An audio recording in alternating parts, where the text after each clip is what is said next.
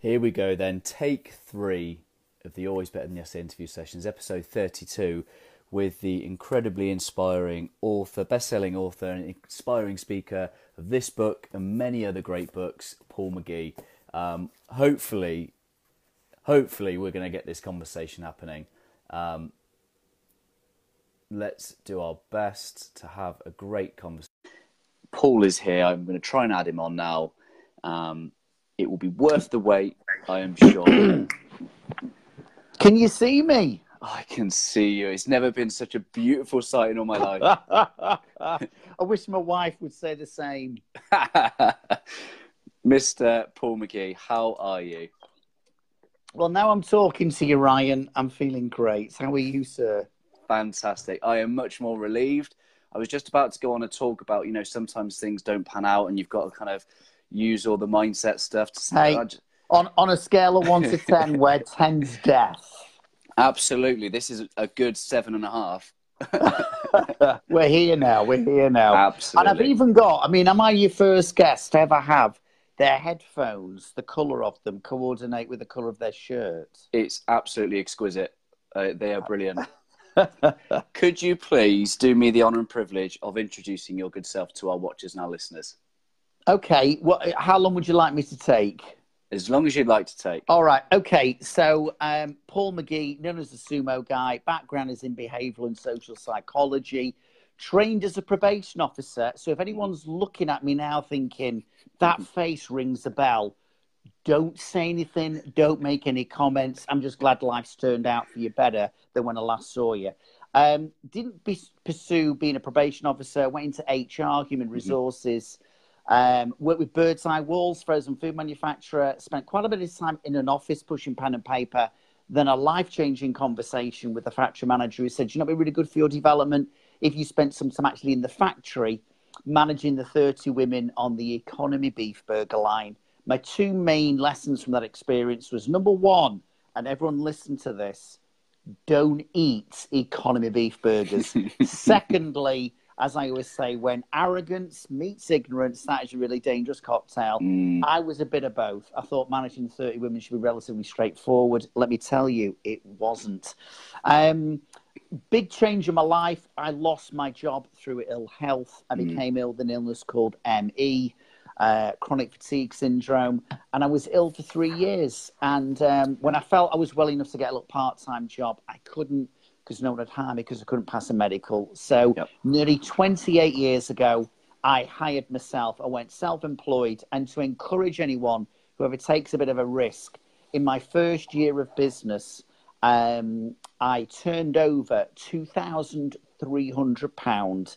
My accountant sacked me. I paid no tax and no national insurance. It wasn't the best of starts. So it's fair to say I've not been an overnight success. It's taken me a long, long time. So that's a little bit of a flavour of my background. And now you work in hundreds of countries around the world, and you speak on the biggest of stages, helping. Is it Manchester City Football Club as well?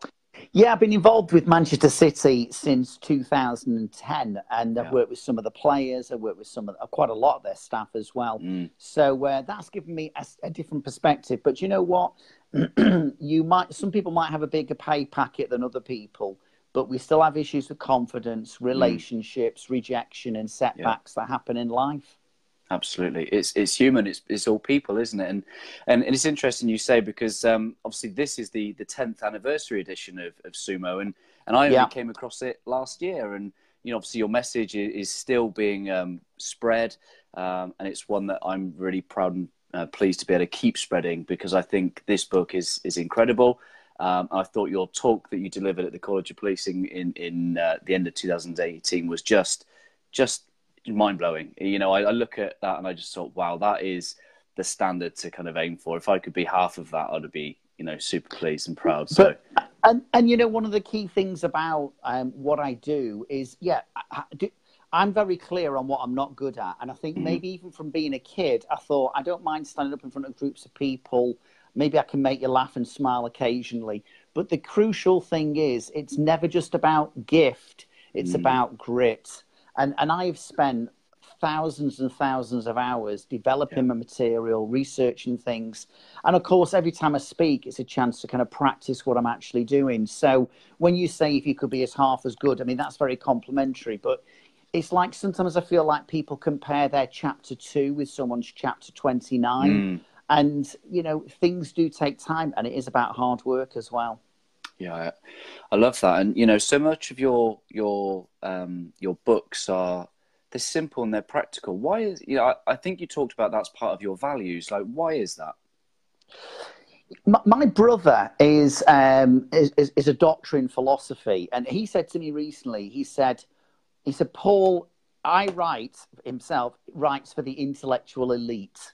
So he might literally get a dozen other professors or peers read his books. He said, you write for the man in the street or woman in the street. And I suppose I would always say the best way to describe this is I'm not the sharpest tool in the toolbox. So when it comes to understanding things, maybe I'm a little bit slower than some people who get it instantly. So I have to really understand something, get it clear in my own head, and then think, how can I best explain that in a way that is really simple and other people can get? I mean, I always joke, Albert Einstein once said to me on his deathbed, take your foot off my neck. He then added,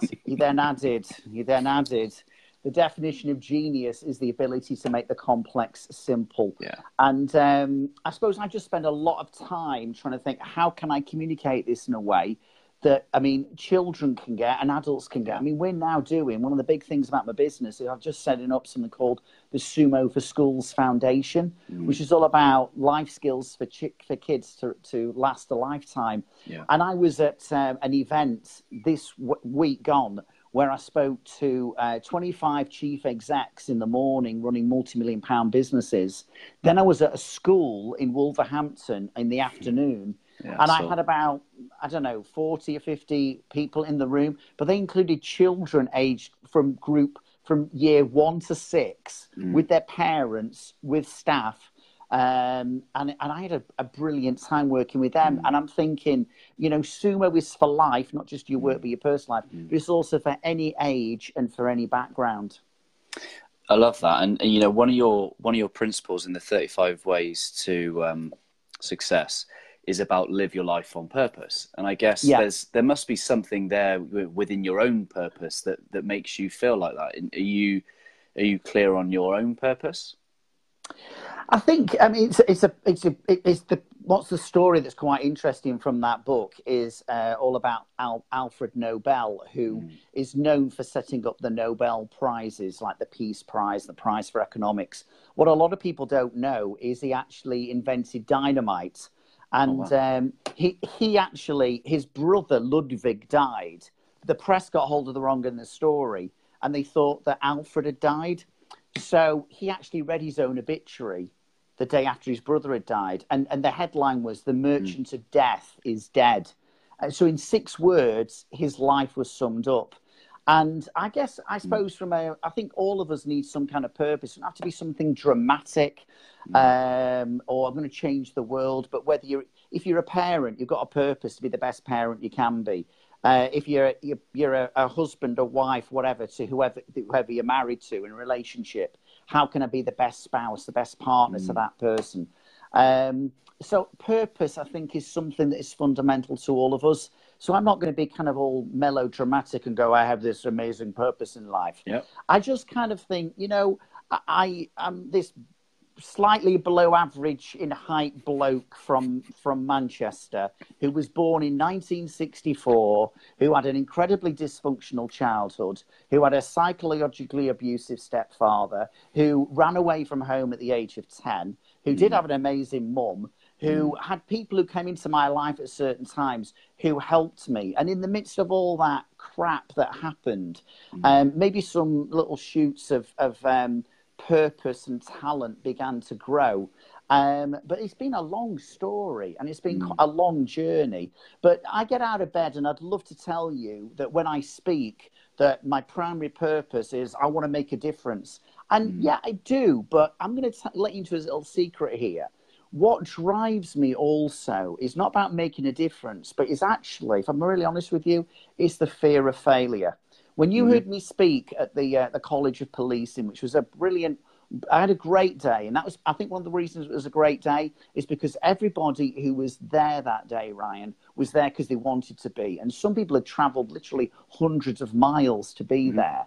But one of the things when I woke up that morning, it wasn't just a case of I need to make a difference. But one of the things I want to challenge my own complacency about is you do not want to fail here. You do not want to think, because I was good yesterday, I'll automatically be good again today. So there is that sense of be the best version of you can be. Don't take your success for granted, however you want to view success. And yeah, of course you want to make a difference, because we're going to leave this planet at some stage. And when I'm lowered into the grave or put in that flipping oven, however my wife or kids are going to get rid of me, you know, I want to feel that I'll leave people with some good memories, that maybe when Paul McGee was on this planet, there was just maybe one or two little things he did that added value to people's lives. Yeah, and one or two things on other people's bookshelves. And that's legacy, isn't it? The impact of not just what you do, but then the things that people go on to do as a result of reading things like this. And I guess, would you describe these as life lessons from Paul McGee? Are these things that you've had to learn about your own life for you then to be able to summarise and articulate them for other people? Absolutely. I mean, just going back to how things can change people's lives, and I think we all need to be aware. I know there's a number of people I've spotted who have joined this, who are teachers.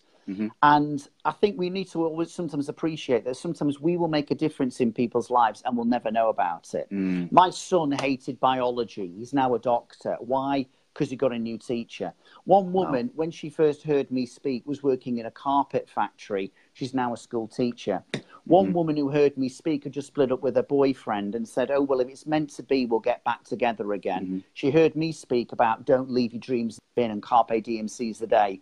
The day after she heard me speak, she rang up her boyfriend. She said, look, I don't know whether we're ever going to randomly meet again. I need to tell you, I still love you and I want to get back together again.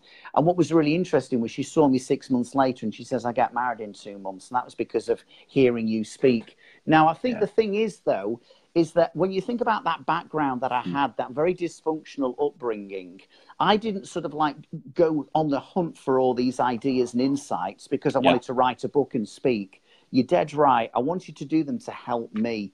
How could I sort out my own, what I would call my own faulty thinking, my low self-esteem, my insecurities? I am not by nature a super positive, relaxed person. I can be prone to pessimism, as my wife will tell you, particularly when watching Wigan Athletic or Bradford City. I'm also quite prone to anxiety as well. So actually, when I first came across these ideas and insights, they were very much to try and help me first of all. But then in helping me, I realised that maybe some of this stuff could be helpful to other people. And it seems to be the case.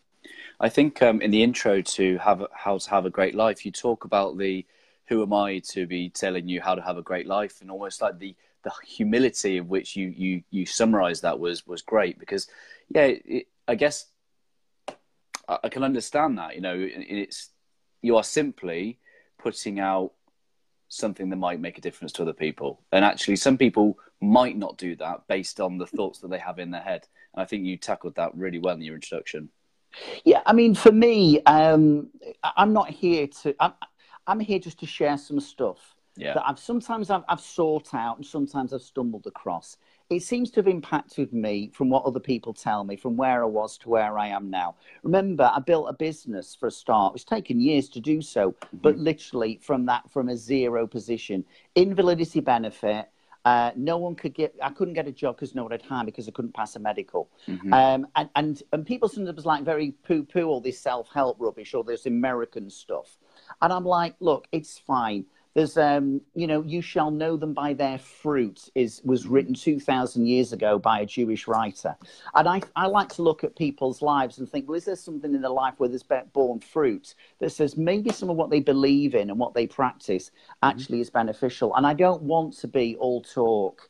You know, one of the chapters in that book, How to Have a Great Life, is take your talk for a walk. And let me tell you, I need to practice this consistently because it doesn't come naturally to me like it does to other people.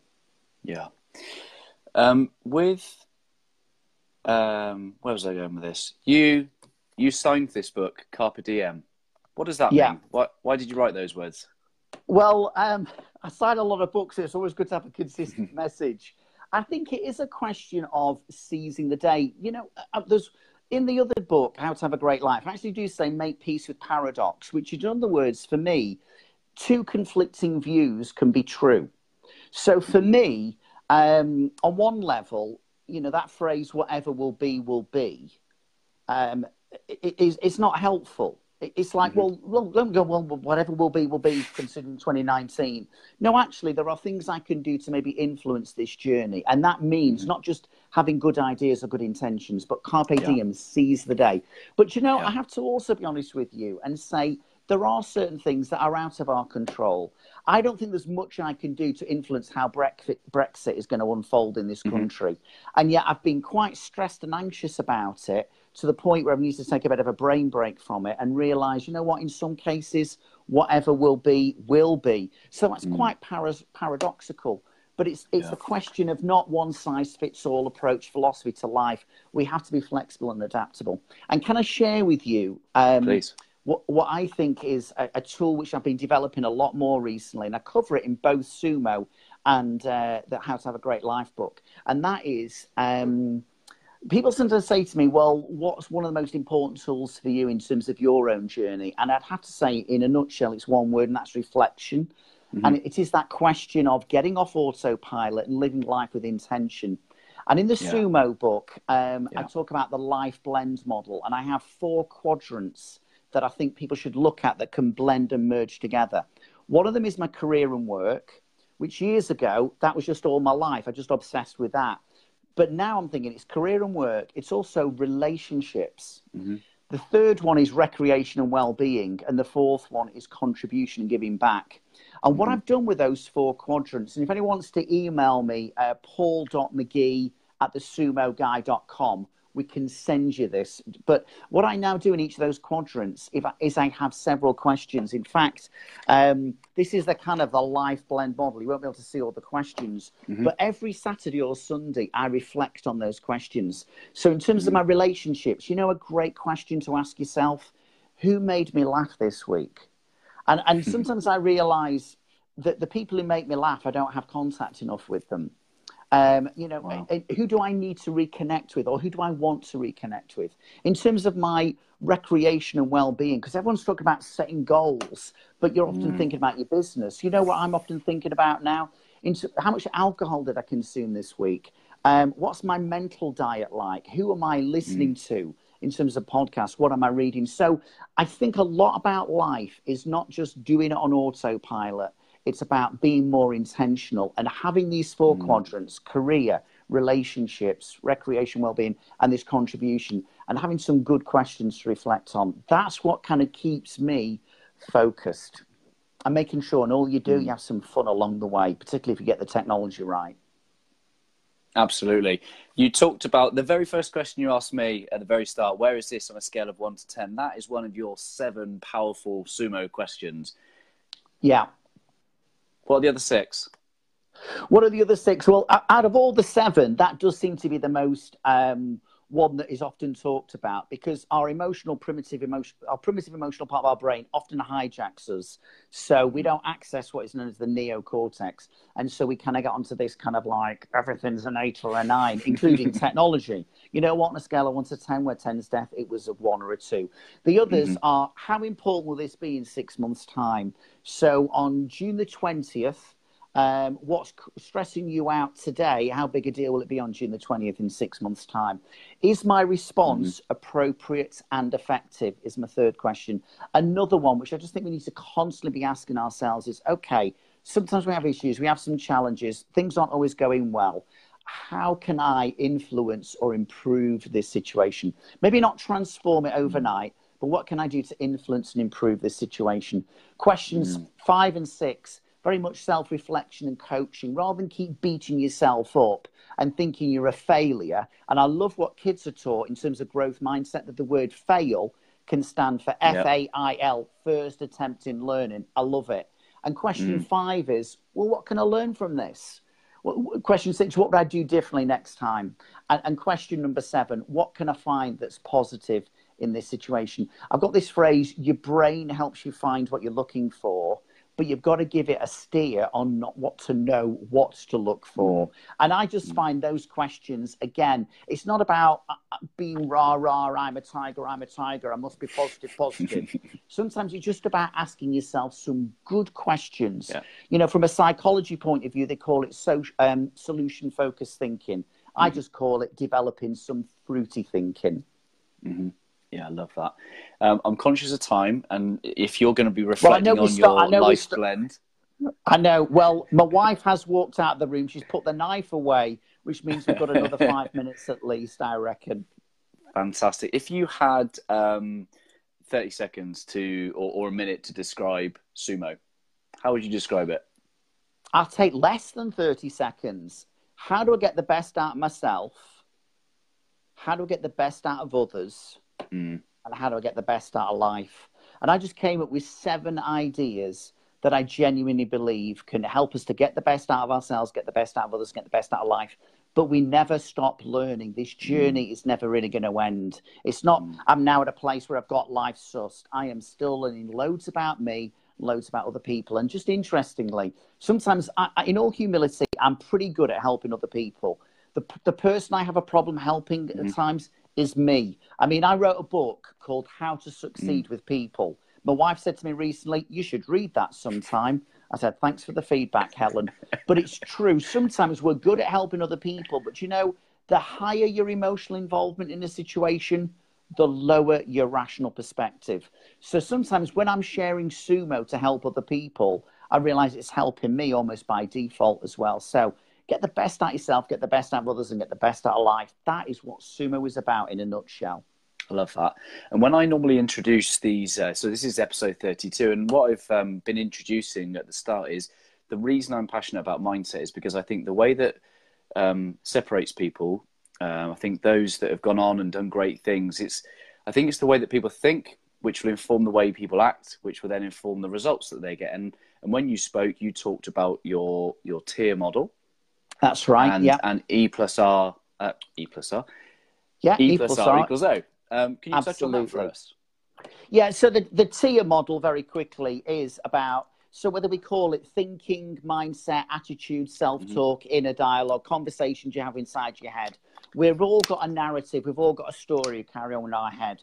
And sometimes it's not simply it's not the situation, it's how we see it, what we think about it, that affects how we feel, our emotions, how we act and behave, and the results we get in life. So that's tier. That's kind of like drawing on cognitive behavioral psychology to kind of talk about, you know, some of what underpins some of my material.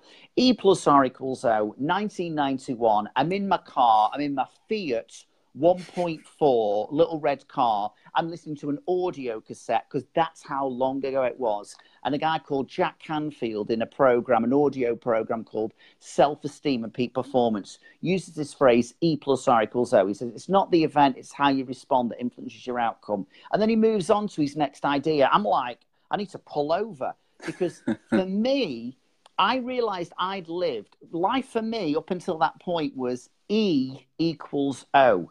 If that's the event, you know what the outcome is going to be. If they say this, you know what the outcome is going to be. If they do that, you know what the outcome is going to be. If there's change at work, that's the event, you know what the outcome is going to be. It's like, It's not simply the event. It's how you respond or react that influences the outcome. Our problem very often in life is we react on autopilot without thinking. And we sometimes get a bad outcome and go, it's to do with the event. No. It's not just the event. It's how I reacted or responded to it that influenced the outcome. My son is 25. 2 months before he was born, back in 1993, my wife, who was 7 months pregnant at the time, walked past a bin in Warrington Town Centre. 30 minutes later, it blew up. It was the IRA bombing in Warrington in 1993. Wow. 2 boys died that night, or that day, sorry. One of them was a lad called Tim Parry. He was 12 years old. His parents had a tragic event. Their outcome could have been bitterness for the rest of their lives. Do you know what their response was? They basically set up a peace centre in Warrington. So they have children from Northern Ireland, from the Catholic community and the Protestant community go there. Not only that, but this peace centre got so much of a profile. You got Israeli children and Palestinian children coming to Warrington to learn more about how to work well together and understand each other a bit more. You know, this Peace and Reconciliation Centre, they had an appalling event, but their outcome wasn't triggered purely by the event, but of how they responded to it. And I think we need to embrace that. It's so easy just to wear that victim T-shirt, play the BSE game, blame someone else. And yeah, there's lots of things that happen to you and the people who are listening right now, and you are not responsible for it. I get that. I get some of the stuff that happened to me as a child.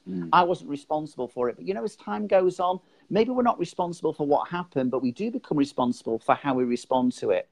I came across, sorry to be heavy, a woman, a gorgeous woman who'd actually been sexually abused. And she actually was speaking at a conference. And do you know what she said, though? She said, I am not a victim of child sexual abuse. I am a survivor.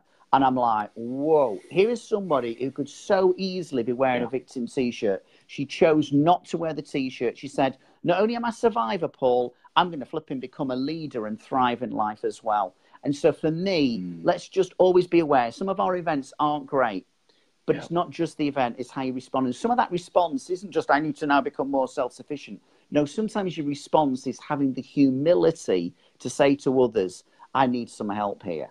Because maybe if you give me some support and I'm honest and open with you about where I'm at in life at the moment, then I might get some better outcomes. So E plus R equals O.